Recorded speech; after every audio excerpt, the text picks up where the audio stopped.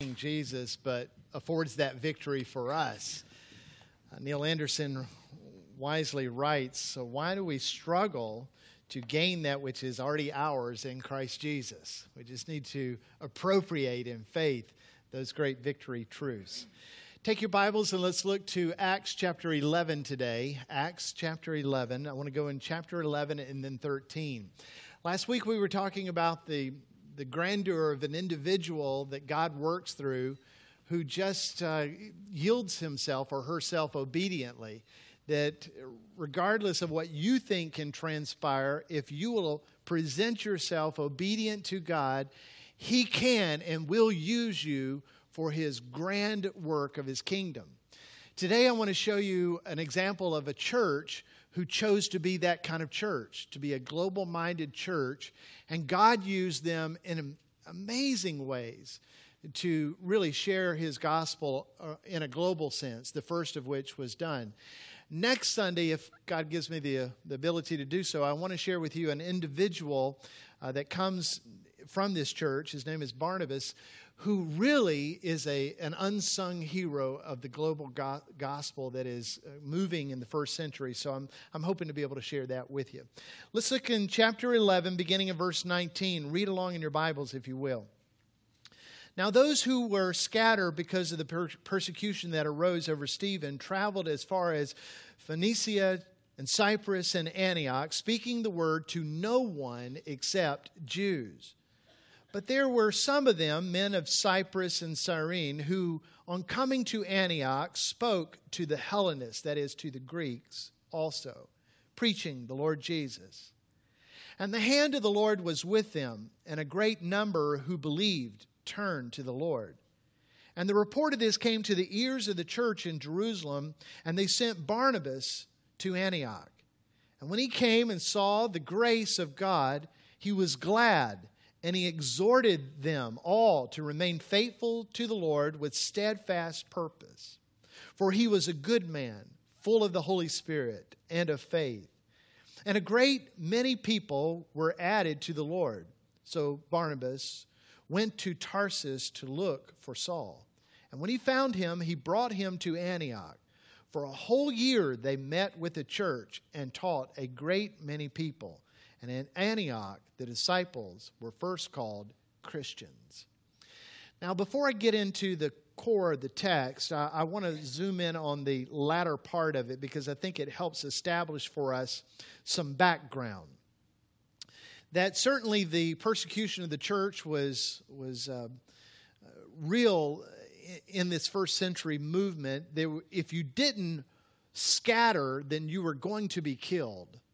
Barnabas recognized that there was a great movement of the gospel of grace there in Antioch, and he chose to go to the region of the Tarsus Mountains, which are really into the Turkish area, and he chose to seek after Saul there. He literally looks for him. And in looking for him, he draws attention to what God is doing in Antioch, and he invites Saul to be there in partnership in the gospel. If you remember, Saul is one of those individuals that just has come to faith in Christ. He was on his way to persecute Christians there in Damascus, and on the way, God intercepted him with the Messiah, and Saul came to know Jesus Christ as his personal Savior. It's in that place that Saul, who has a rich background in the Old Testament scriptures, begins to collide with this new understanding that he has of Jesus the Messiah. So Saul, who is Jewish, becomes Messianic, and then he believes that Jesus truly is the Messiah. He's got this real rich history, though, of his background of understanding the Old Testament scriptures. Remember, he's a student under Gamaliel, who is one of the great rabbis of the Old Testament scriptures. And now he begins to take that which is fashioned for him in the Old Testament perspective, Jewish perspective, and he lets that collide with who he knows Jesus Christ as the Messiah to be. And with that truth comes this real need for the church at Antioch to understand the depth of Scripture that Paul, then Saul, has with Barnabas. And so he's brought him here for a year of teaching. All of this took place right after the death of Stephen. Remember, Stephen was stoned to death because of his faith in Jesus Christ. And amongst that persecution that pursued out after Stephen's death came a real movement of the congregation there in Jerusalem. Many of those Christians, fearing for their own lives, scattered. Now, I'm not much of a first century historian, but I know enough to get me in trouble. Here's what I know. Here's Jerusalem, where much of the persistent persecution took place. And when that happened, many of those Christians flooded up north. Now, Tyre and Sidon are just to the north and to the west of Damascus. You could get on a ship in those port cities of Tyre and Sidon, and you could actually go over to Cyprus or go all the way west into the Mediterranean and end up in Crete. From either of those two islands, or actually from Tyre and Sidon itself on ship, you could actually flood into the area of Turkey and what is now Europe, the European areas. Now, when this was occurring, Christians went all over that region, but a large deposit of them were right here in the area of Syria. This is the capital of Syria. It's Antioch. In that region, it was a metropolitan area. It was the third largest city of the Roman Empire. It had been in establishment for a long time, about 300 years before the birth of Christ.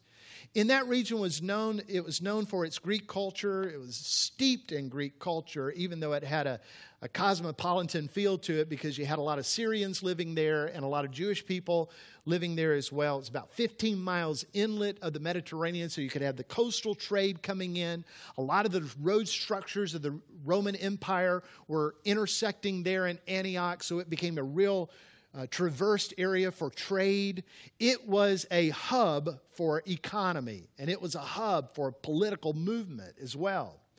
But also in that region, which was known for sports, was a temple to the goddess of Daphne, who is one of the lovers said to be of Apollos. The temple for Daphne was right in the middle of a 10-mile garden.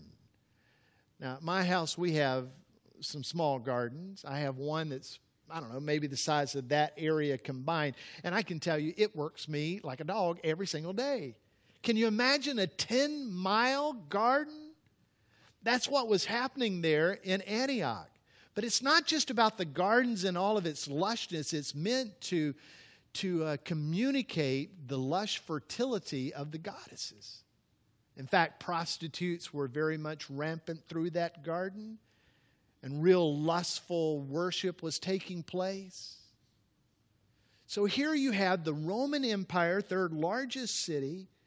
You have idolatry that has really surfaced and raised itself to real pagan living. You have the intersections and the coming and going of all kinds of people at all times. God said, that's where I want my church. That's where I want a global-minded church. Now, it doesn't make sense to us. That seems too far gone. But God's ways are very different from our ways and ours from His. And in His sovereignty, He said, that's where I want a global-minded church. So He begins with the persecution of the saints that are on the move. He begins to coagulate them right there in that epicenter of paganism and pulls them together to be globally minded. Now, the enemy thought in the midst of all this persecution that this fire that was raging for the gospel in Jerusalem, that if he kicked it and scattered it in persecution, that it would all die down, that those embers would just die down in their scattered state.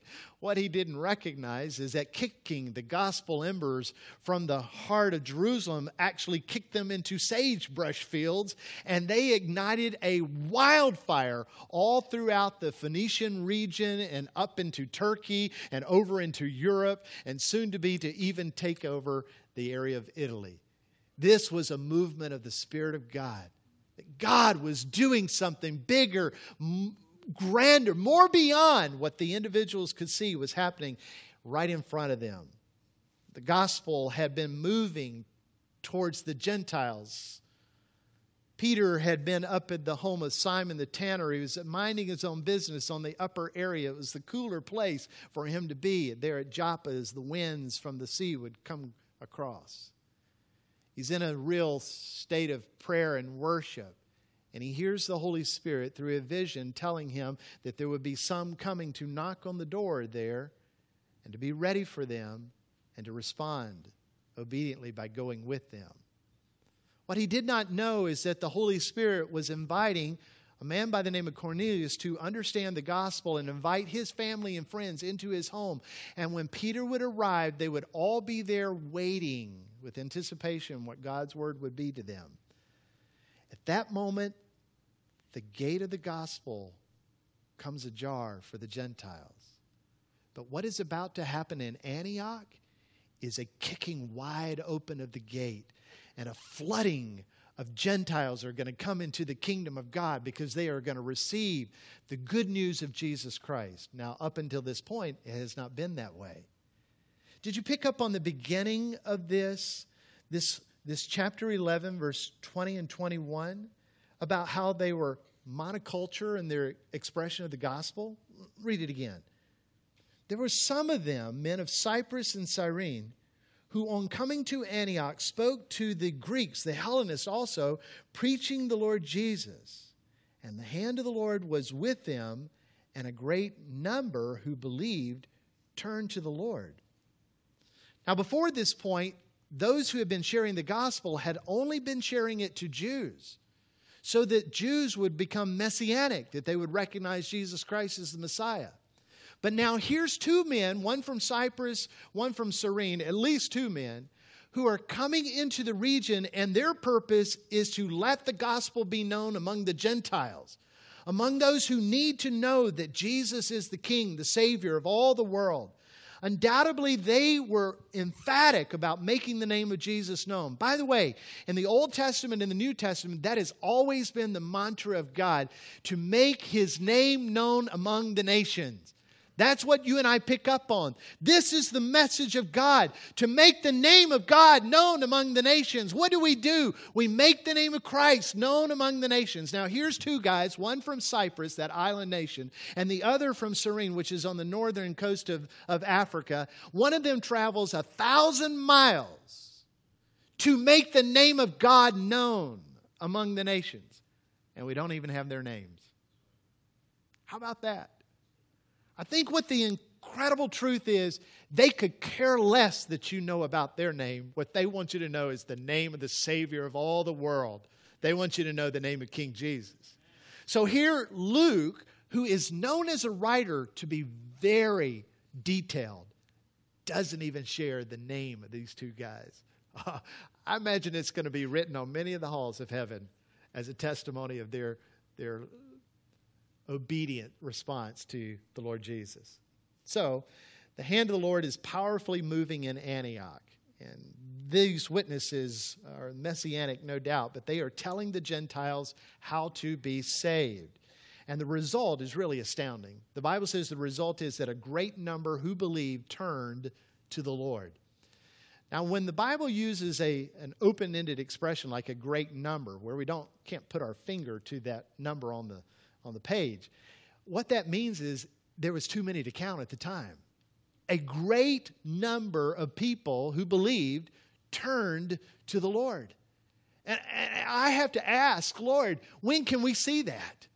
When can we experience a great number of people? When can we have another Sunday invitation where the aisles are not empty, but instead they are full because a great number of people are believing and turning to you? When can we see a flood of revival? When can we see an evangelistic move like the Great Awakening? When can we see that, Lord? And why do we not see that? What's different then that is not the same as what we see now? Well, I know this, that the issue is not with the power of the Word of God. That the Word of God is as powerful today as it was when it was written. It's a living Word. It is timeless. It's forever the same. The issue is not with the transformational power of the Word of God. I've seen it transform individuals, and I've seen it transform or beginning to transform communities as well. It is sharp as a two-edged sword, the Bible says. The issue is not with the commission of God. He has not retracted the Great Commission. It is still very much in effect. And He said He would be with us as we are commissioned to the end of the age. It's still in effect.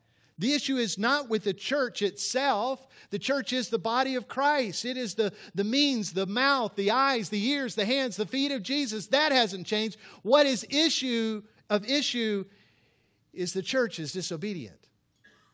She's disobedient in that she builds up her own kingdom rather than the kingdom of God. And she's disobedient in that she is not without fear to advance the kingdom of God. How are people going to ever call upon the name of Jesus unless they believe? And how will they ever believe unless they hear? And how will they ever hear unless somebody tell them? Paul is an emphatic writer about that it's our role to do that. It's God's role to bring about the results. One of the greatest issues is squelching the gospel from being shared and the transformation being experienced by others is not a lack of power from the Word or the transformation of the Word or the power of the commission. It's the fear of God's people. It's God's people worried about man rather than worrying about God. The indifference is commonly caused by a watering down of the gospel. When we fear what the man is going to say to us, we'll water down the gospel. We'll make it more about love and grace without being a platform of judgment. Listen, when you water down the gospel, there's no reason for you to share it. We're in this notion today in Christendom that what God wants us to communicate, we think, is love and grace. Listen, that is not how this thing starts. In every gospel proclamation of the Scripture, it is always God's judgment. He is holy and you're not, and you are not repairable to that. And then you usher in the gospel. The good news is that God's made a way. And His Son is the way. And He was altogether holy and altogether righteous. He alone is the perfect Lamb of God who could take away your sins and put in you His righteousness and thereby present you holy, faultless, and blameless to God. When you water down the truth with smiley expressions and words, grace and love, then you have withdrawn the power of the gospel. And when you fear man more than you fear God, you have negated the role of the gospel in your life. Listen, I know it's tough for a lot of people, but it's not tougher for us than it was those first century Jews who were coming to Christ. In fact, in Acts chapter 4, verse 29, they talk about this great persecution. In the midst of the persecution, they write, "And now, Lord, look upon their threats and grant to your servants to continue to speak your word with all boldness." Verse 31, "And when they had prayed, the place in which they were gathered together was shaken, and they were filled with the Holy Spirit, and continued to speak the word of God with boldness." So now they're not praying, "Oh God, stop their threats, stop the mouth of the enemy." Instead, what they're doing is praying, "God, please give us boldness that we may be able to share your truth." The power of God is never the issue. He will powerfully move through His Word to transform lives, which is why it's imperative that we share the Word with all people. Luke tells us that revival is breaking out in Antioch. In that, the gospel message is like giving water to somebody that's parched in the desert or giving bread to somebody who is deeply hungry. These Gentiles were like that. It was like water to refresh them or bread to satisfy them. How so, Randy? Because the Gentiles were tired and they were weary from their religion and their superstitions that meant nothing after all. They were under the heavy burden of God's judgment and they wanted desperately to get out from under that weight. They were confused with the deadness of their gods and the debauchery that they were experiencing around worship. And so when they heard the gospel, the word of truth, it was like water to them in their parched soul, and it was like food to their hungry soul. And upon hearing it, many turned to God because they believed that Jesus was the Messiah. Now, upon hearing that report, chapter 11:22 says, the report came to the ears of the church in Jerusalem, and they sent Barnabas to Antioch. I wish that was written differently right there. I wish that they could just talk about rejoicing and dancing and celebrating in that the gospel was now flourishing in Antioch, and that they were longing to go there and commit themselves to the work of Jesus there in Antioch. But instead what they do is say, "Hey, Barnabas, go check that out. I'm not so sure about that. That's different.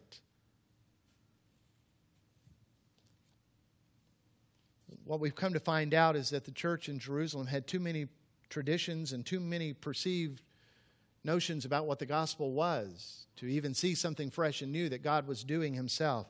They needed to understand that not just because evangelism was taking place in Caesarea and Antioch, because it wasn't their idea, doesn't mean that it wasn't the idea of God. That just because it didn't fit into their scope of ministry, it limited the scope of ministry of God. Meadowbrook, that's all over us. That doesn't make sense. That's not how I know God to work. Or God's not been working that way in the past.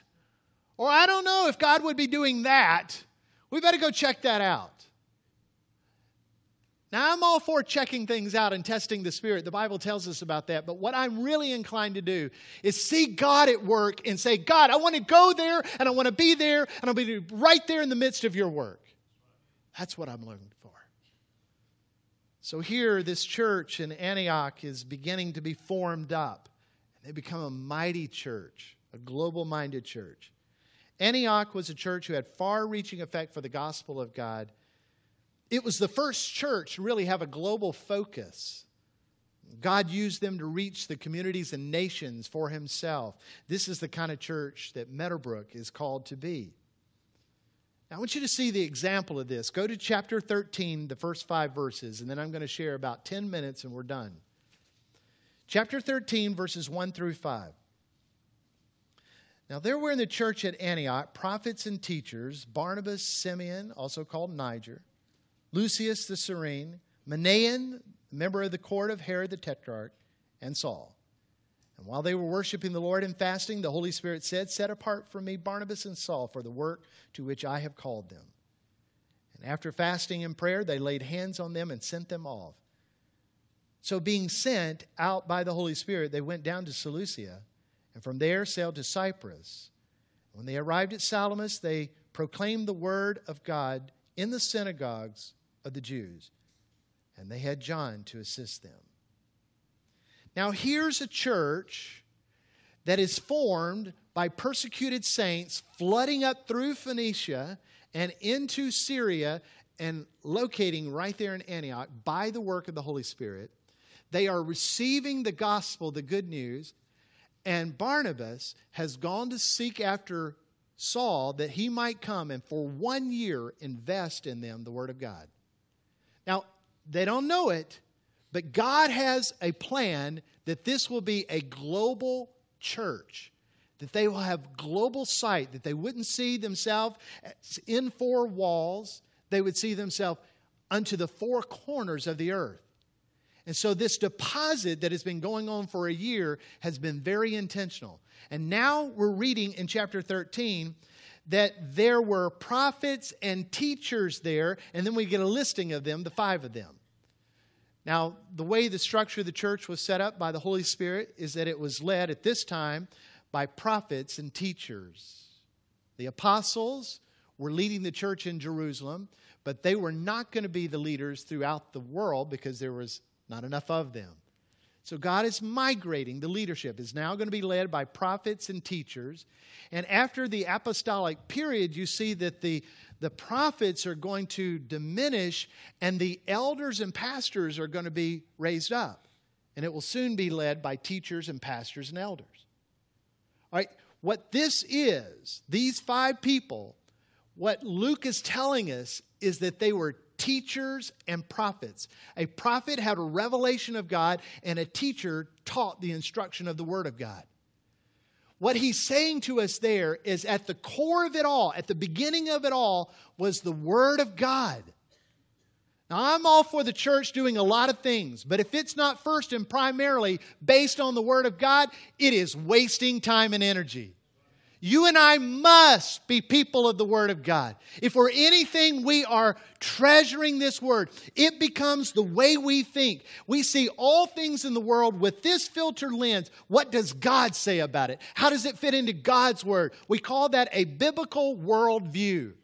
Now, if you're waiting for me to teach you that biblical worldview, you are far short from God's glory. God wants you to be a learner. He has made you to be a priest yourself, that you might hear from Him through His Word by the teaching of His Spirit. He wants you to engage in this Word, to be in this Word daily, to meditate on it day and night, so that it becomes a rich deposit in you. What we do here is what I consider to be the huddle. The play doesn't happen in the huddle. We get the plan together in the huddle, and then we break from here, and all the action goes out there on the fields, right? So we're here as a huddle today to gather together to collectively hear from the Holy Spirit Himself that when we leave this place, all the action takes place out there on the field, and we go pressing to the goal is the prize of the upper call of Christ in us. But none of that will make any effort whatsoever for the kingdom of God if we're not entrenched in the Word. If Meadowbrook is going to be a global-minded church, we have to be a biblical central church. Can I just say there are doctrinal sissies all around? And you and I have to toughen up. The Bible is difficult. And the Spirit of God made it that way. You and I have to toughen up in our study of it, in our meditation about it, and our prayers. That God, by His Spirit, would give us insight and understanding. And He will answer that. He will give it to you. It's a treasure not to be cast before swine. Be people of the Word of God. Now, if we're going to be a global-minded church, which Antioch is, we also have to be a diverse church. Of the list of people here, listen to the diversity. First of all, you have Barnabas, who is a Jewish man, Levite by tribe, who is actually from Cyprus. Now, Cyprus is like the Monaco of the day. It's one of those very wealthy places. It's the hub of metropolitan life. And for a Levite to own property, number one, as God said, don't do. For him to own property outside the promised land, number two, on the island of Cyprus, meant that Barnabas was a wealthy man. And at one time in his life, he wasn't given to the things of God. He's been transformed. He's a Jew. Manaen is one of those guys that lives with the tetrarch, or grew up with the tetrarch Herod. It's said that he is buddies with the family, a son, like that of a son of the tetrarch. You have Lucius, who is a Cyrenian off the northern coast of Africa, more than likely African-American descent, black.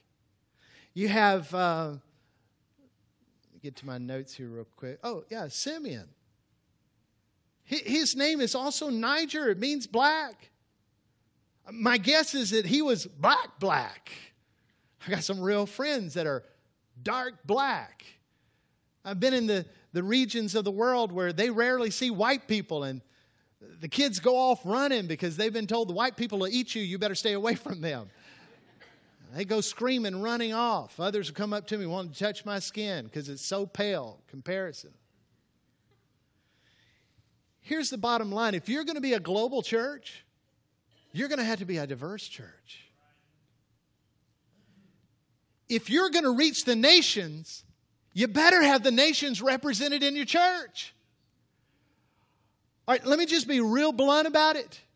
We are way too white in this church.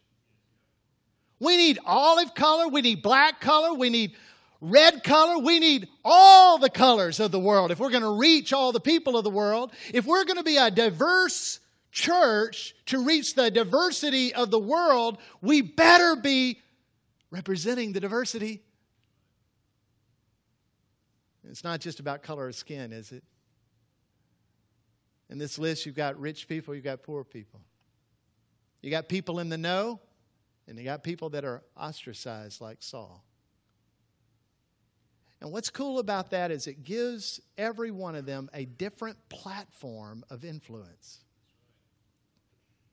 Because if they were all white or olive color in their case, and they were all of the same socioeconomic class, then all their influence is the same. But because God is pulling together a global-minded church to commission among the nations, He brings diversity to that church, and on every level there is influence. For Manaen, there's this influence. For Barnabas, there's this influence. For Lucius, there's this influence.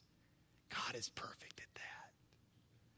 Don't ever let the enemy trick you to think that just because you have or don't have, or you're this color or that color, or you've got this education or you don't have that education. Don't ever let him think through you that you're not who God wants you to be. Listen, God has you right where He wants you to be because there is a level of influence that you have that is unique to everybody else in this room. God knows exactly what He's doing. Diversity. I prayed in the first service. I'll do it again in this service. God, make us multicolored. Let's pause and pray. In this moment, Lord, I sense from your Spirit, by your word, just to ask you for that. You said often we have not because we ask not. I pray for diversity among the faith family known as Meadowbrook. I pray that the skin colors would be wide and varied. I pray that the economics would be so varied. I pray the education level and the experiences would be so diverse. And that because of your perfection in bringing parts to make a whole of the body, that you would make us to be a global church to go among the global gospel work. Please, God, I pray. In the name of Jesus, amen. The third thing that I see here is that they were made to worship, and they were doing that. And they were pressing in to spiritual disciplines. It was a priority for them. I mean, it was while they were praying that the Spirit of God spoke to them. Set apart for me Saul and Barnabas. And it was in the midst of that praying at another level, they began to fast. And in that, they knew with certainty that the Holy Spirit was calling Saul and Barnabas to begin this mission journey. At the core of who we are a people of God. Among the faith family, we must be diverse. And then as our expression to God is worship, our disciplines are important as well. When's the last time that you fasted? Fasting is a suppression of the flesh in order to lift the things of the Spirit. It's saying, God, nothing else matters in comparison to you. Even my innate desire for food, which I have to survive, I forego that and for a period do away with that to elevate that you are the most that I need. There are times in the Scripture where the example is given to us where we're seeking after the things of God and we're wanting to know what God's will and way is, and we go through a season of fasting for that, suppressing the flesh that the Spirit truths might elevate. That's where they were. They took worship and it was part of who they were. Not just songs, not just gathering together, but it was their life, a life of worship. And they lived with spiritual discipline. In other words, they kept their flesh subjected to the Spirit. Somehow, some way, we've flipped that around and it doesn't work. And then, beyond this worship and this spiritual discipline, they were obedient to the instruction of the Holy Spirit. They moved quickly to respond. God let them know what He was doing. He was calling two men aside, and they quickly moved to set them apart, laid hands on them, which is a sign of commissioning. We believe that God has called you. We anoint you for this work and commission you out. There's one more. It's the fifth point of the Scripture, and that is they were seeking to build God's kingdom and not their own. If you're going to be a global-minded church, you're going to have to forego this modern Christendom that's in the West today. You're going to have to just do away with all that. How many did you have? How many services you running? How are things going? You're going to have to push all that aside. And you're going to have to stop broadcasting what God's doing in these four walls and start looking what God wants to be done outside the four walls. I usually don't go to conventions where preachers are because I don't like it. So what y'all running in Gadsden? I don't like it. Somehow, some way, we have built up the idea that success is based on how many people we get in the walls of the church. Jesus never did that. Jesus is way more interested in how many people we send out from the walls of the church. Never has anybody asked me, so how many missionaries you sent out? How many pastors have you raised up? Not a single person. But by the dozens upon dozens. So how many are you running? We got it all wrong. And if we're going to be a global-minded church, we have to start basing success on how many people go out. Now, that'll get an amen from a good congregation.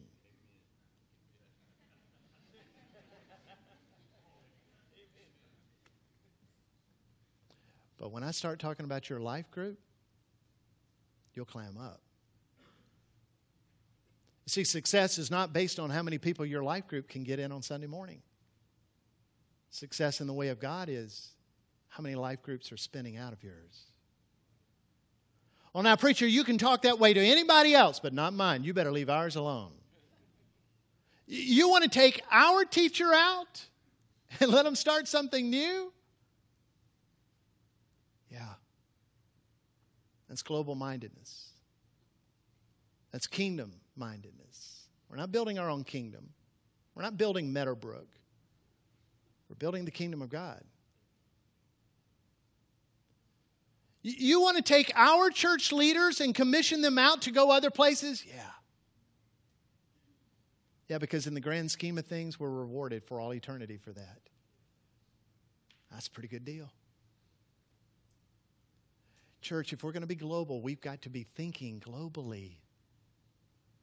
And I know it's crazy sounding, but I believe that God's called us, a little old church in Gadsden, Alabama, to have a global impact. I really believe that. And I believe He's called you and me to be primary players in that. I don't discount a single one of us. Why? Because I believe in the power of God.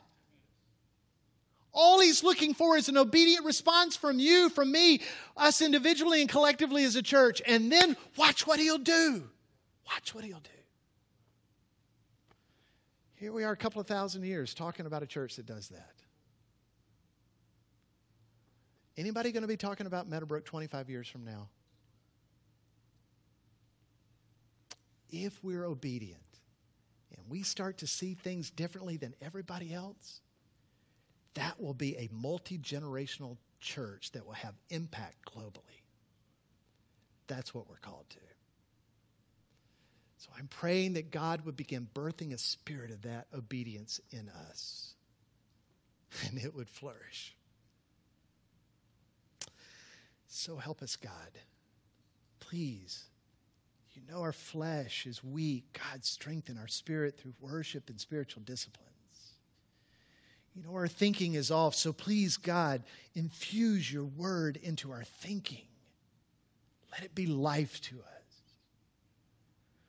Please, Lord, we have a tendency to focus inward. Help us to cast our vision outside. And even though traditions and ways and means are very routine to us, God, let us see something fresh and new that you're doing that can only be explained by you. Let us see wide. Open our eyes, Lord, that we might see, and open our heart to truths that you choose to share. And may it all be unto the glory of our great God and Savior, King Jesus, whose name is to be known among the nations, and whose body, the church at Meadowbrook, is called to share it. Find us faithful, we pray. In the name of Jesus, amen. Stand if you will. move in a response to the Spirit of God if you will do so. Just trusting in God that He will do what He can do. Open your heart to Him. Open your eyes to Him. See what God will do. We're here ready to pray for you and encourage you as you're making decisions for Christ today. You come as God is leading.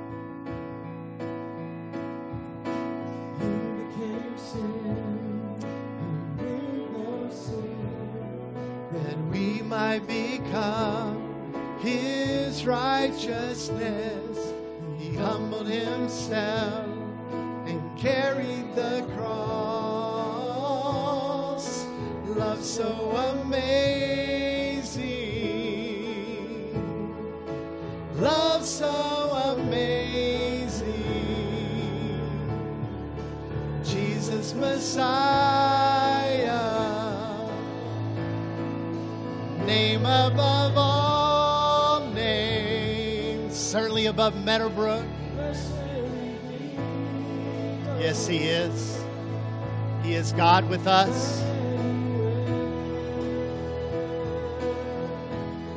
The rescue for sinners, the ransom from hell.